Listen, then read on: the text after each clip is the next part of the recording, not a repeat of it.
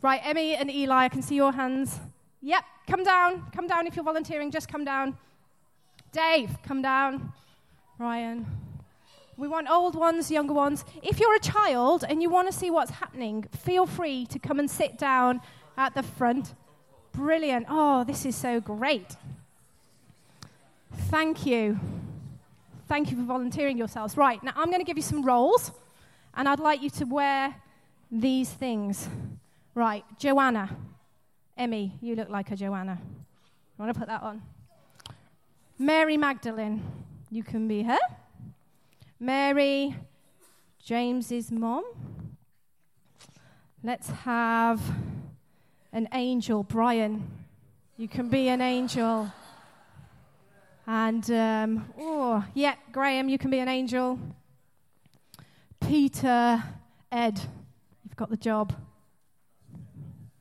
Now, I need some people to direct disciples. You look like you'd be good at that. And who else have we got? We're all tangled. You can be discipled. Disciples. Whoop. Disciples down there. Dave, Jesus. Woo. Cleopas. Right, Dan, you can be Cleopas's friend. Oh, actually, I'll give it to Eli. Right. You can be a disciple. You can be a disciple. You can be a disciple. So, can we have all the disciples in a little group over here? Disciples? Luke, do you want to come over here? Andre, do you want to come and be a disciple over here? Right. Now, the people we need in the first bit are the angels and the women. So Cleopas and Cleopas's friend, if you could just hang out over there for now. Right. Now, we also need some props to this so that we feel like we're in the moment. Women, you need some burial spices. Chili powder and paprika, I'm sure, were exactly what was used. And you've got some lines to say between you, but I'll come over to you at the mic at your point. Jesus, you've definitely got some lines. Right, and okay, so if we could have, Jesus, you're not around yet. You need to go over that way. Right, so what we need is, you all shuffle that way a little bit. We need the women, the burial spices, and we need a tomb.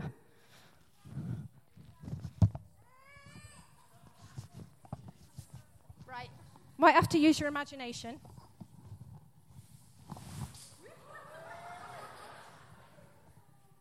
Okay. Right, imagine a big stone being rolled away here. So, let's see if we can do this. Listen to what I'm saying, and I want you to act it out as we go. Okay, at the crack of dawn on Sunday, the women at the tomb carrying the burial spices they had prepared. They found the entrance stone rolled back from the tomb. Look in amazement. So they walked in.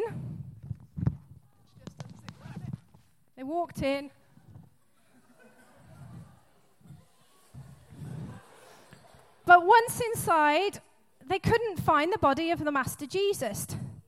They were puzzled, wondering what to make of this. Then out of nowhere, it seemed, two men, angels, we think, light cascading over them, stood there. The women were awestruck. Okay, you can come out now and see the angels. And looked surprised. And they bowed down in worship. The men said, "Why are you looking for the living one in a cemetery? He's not here, but raised up."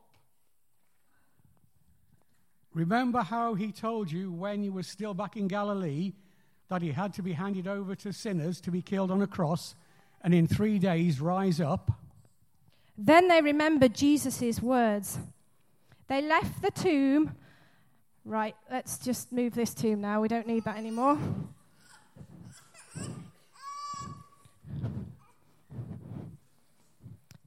Thank you, angels. They left the tomb and broke the news to the 11 and the rest. Mary Magdalene, Joanna, Mary the mother of James, and the other women with them kept telling these things. Tell them everything that happened.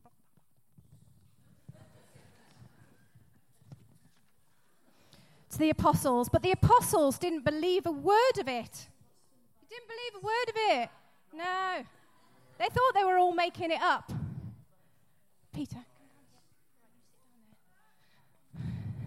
But Peter jumped to his feet and ran to the tomb. He stooped to look in and saw a few grave clothes, that was all, and he walked away puzzled, shaking his head. Okay, now we need Cleopas and Cleopas's friend. Right, so ladies, if you just sit down here for a bit. Right. That same day, 2 of them were walking to the village, Emmaus, about 7 miles out of Jerusalem. They were in deep conversation, going over all these things that had happened in the middle of their talk and questions. Jesus came and walked along with them, but they were not able to recognize who he was. He asked, "What's this you're discussing so intently as you walk along?"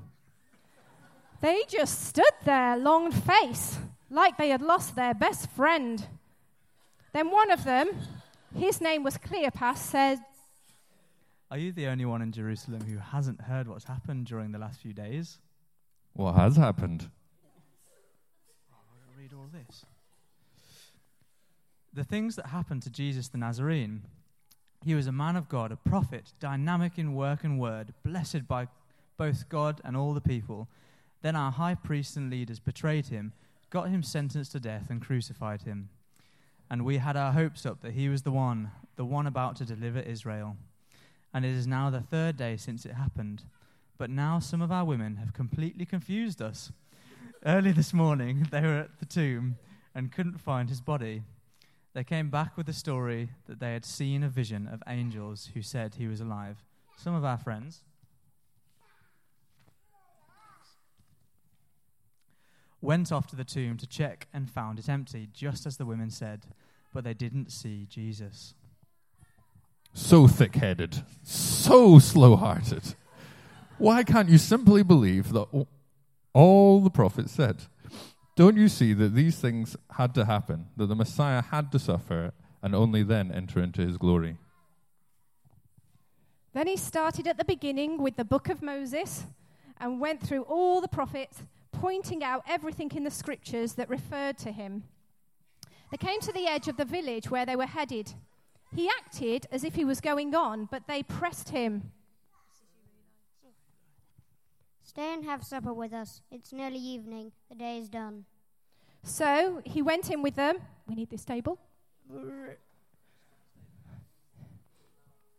And here is what happened. He sat down at the table with them, taking the bread. He blessed it and broke it to them. At that moment, open-eyed, wide-eyed, they recognized him. They recognized him. And then he disappeared. Back and forth they talked.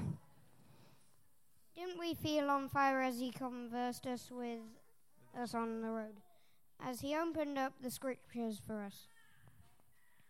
They didn't waste a minute. They were up and on their way back to Jerusalem. They found the 11 and their friends gathered together, talking away. These guys. It's really happened. The Master's been raised up. Simon saw him. Then the 2 went over everything that had happened on the road and how they recognized him when he broke the bread. While they were saying all this, Jesus appeared. They thought they were seeing a ghost and were scared half to death. He continued with them. Don't be upset, and don't let all these disturbing questions take over. Look at my hands. And look at my feet. I legit got my feet out for you. It's really me. Touch me. Look over from head to toe. A ghost doesn't have a muscle or bone like this. As he said this, he showed them his hands and feet, and they still couldn't believe what they were seeing. It was too much. He seemed too good to be true. He asked, Do you have any food here? They gave him some leftover fish. You need to open that and give it to Jesus for him to eat.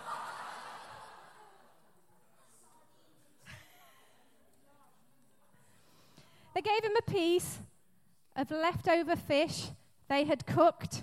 He took it and ate it right before their eyes.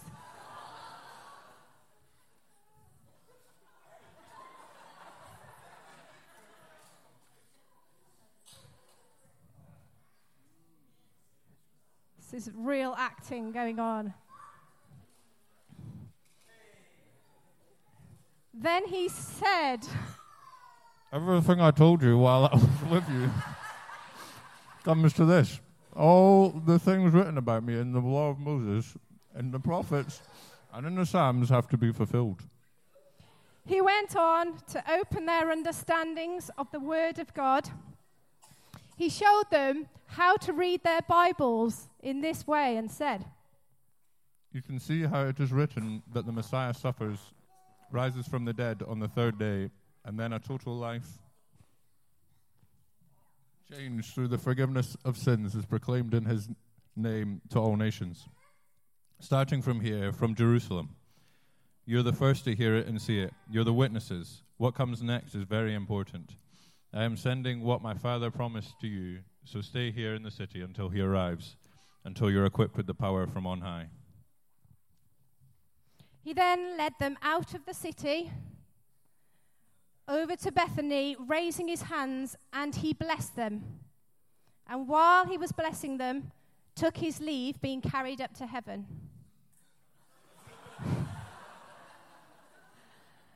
And they were on their knees, worshipping him. They returned to Jerusalem, bursting with joy. Bursting with joy. They spent all their time in the temple praising God, yes. Let's give them a round of applause. And some chocolate. Can you open this? Oh, we go. If I just pop it down here, take one, and feel free to find your seats. Kids, if you want to stay at the front, do feel welcome to stay there. Thanks, Dave.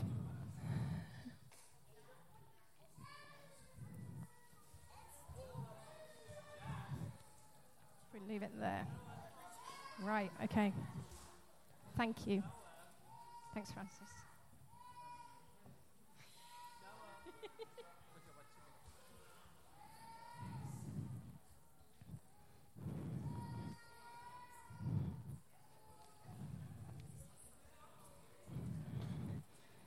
Right. So now we're going to talk a bit. These guys can't see anything there.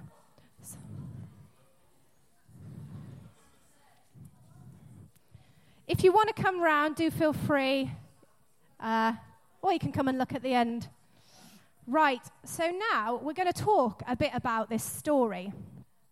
So the story is kind of broken up into 4 parts. We could call those 4 parts tomb, road, mount. Okay. Now, I just want to talk about these 4 parts of the story. In the first part of the story, we see that Jesus wasn't in the tomb in verses 1 to 12.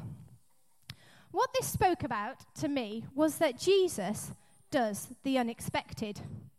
Now, Jesus is not always with the people you expect him to be, doing what you expect him to do. So think about when he was a kid and his parents lost him and then they found him in a temple, and that was not where they'd expected him to be. He hung around with people that were unclean. He hung around with women. He went off by himself, and you often see in the Bible that the crowds are all looking for Jesus. They don't know where he is. When the women went and told Jesus that Jesus had raised from the dead, the apostles didn't believe them. I love the fact that Peter runs to go and find out. But this tells me, in your own life, don't box Jesus up. Jesus is often working in the unexpected places, doing unexpected things, and often I found in my own walk with God that he surprised me. The second part talks about the road. So verses 13 to 35 is called the road to Emmaus. Now what this says to me is that Jesus is walking with you, even when you don't see him or notice him. Isn't it amazing that Cleopas and Cleopas's friend were walking along and they didn't even recognize who Jesus was? Sometimes we assume that God is only in our holy moments, that he's only there when we're praying, that he's only there when we're worshipping, but actually God is with us in the mess. Jesus is with us in the mess. He wants to chat to us. He wants us to help us understand things from his perspective.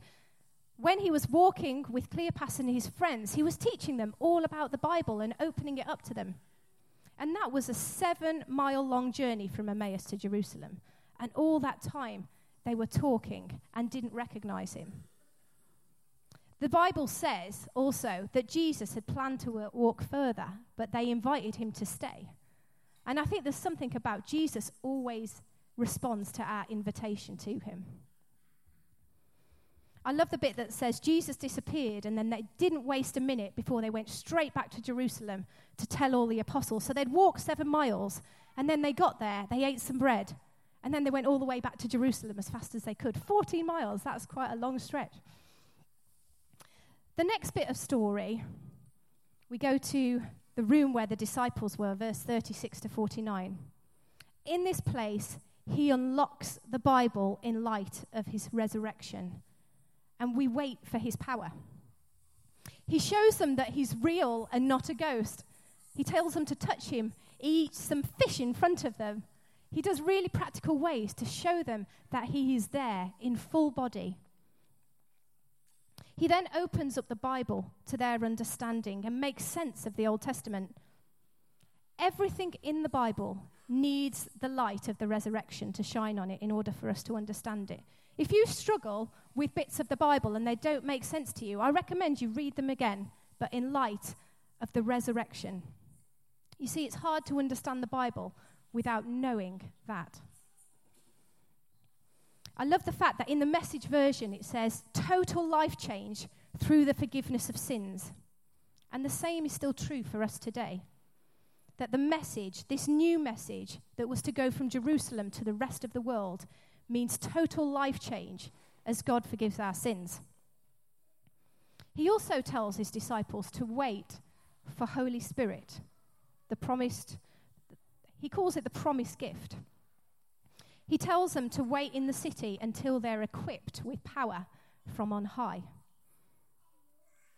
So I want to just say to you, are you reading his word? Are you reading the Bible through the light of the resurrection? Are you waiting for him to equip you with power as you go out? The last part of the story is the Mount, which is verses 50 to 53.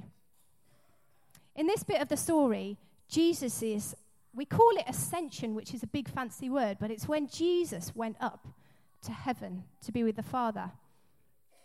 Now, the reason we've done this on a mount is because it was happened at the place of Bethany. And this was a place on the Mount of Olives. And in this part, we see that he gives us his blessing. He gives his disciples the blessing, and then he leaves the work to the disciples with Holy Spirit power.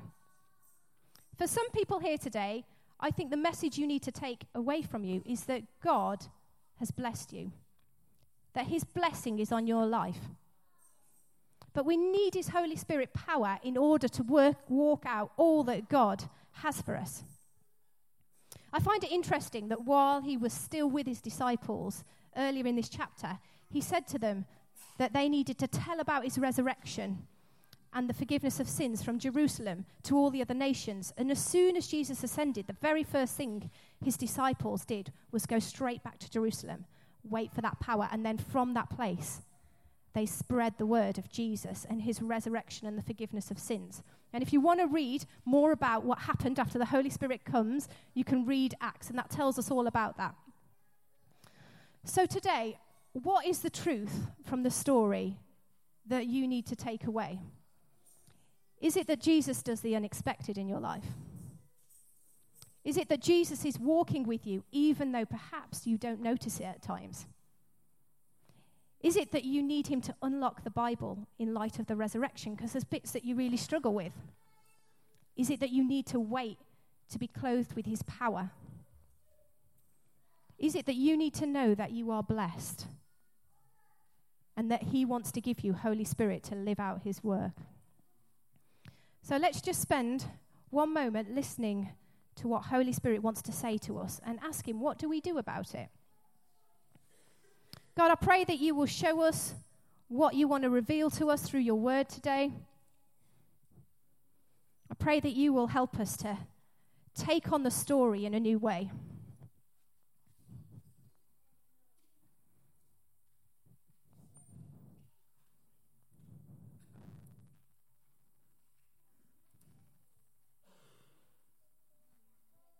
God, we thank you for all that you accomplished in dying on that cross and all that that means for us.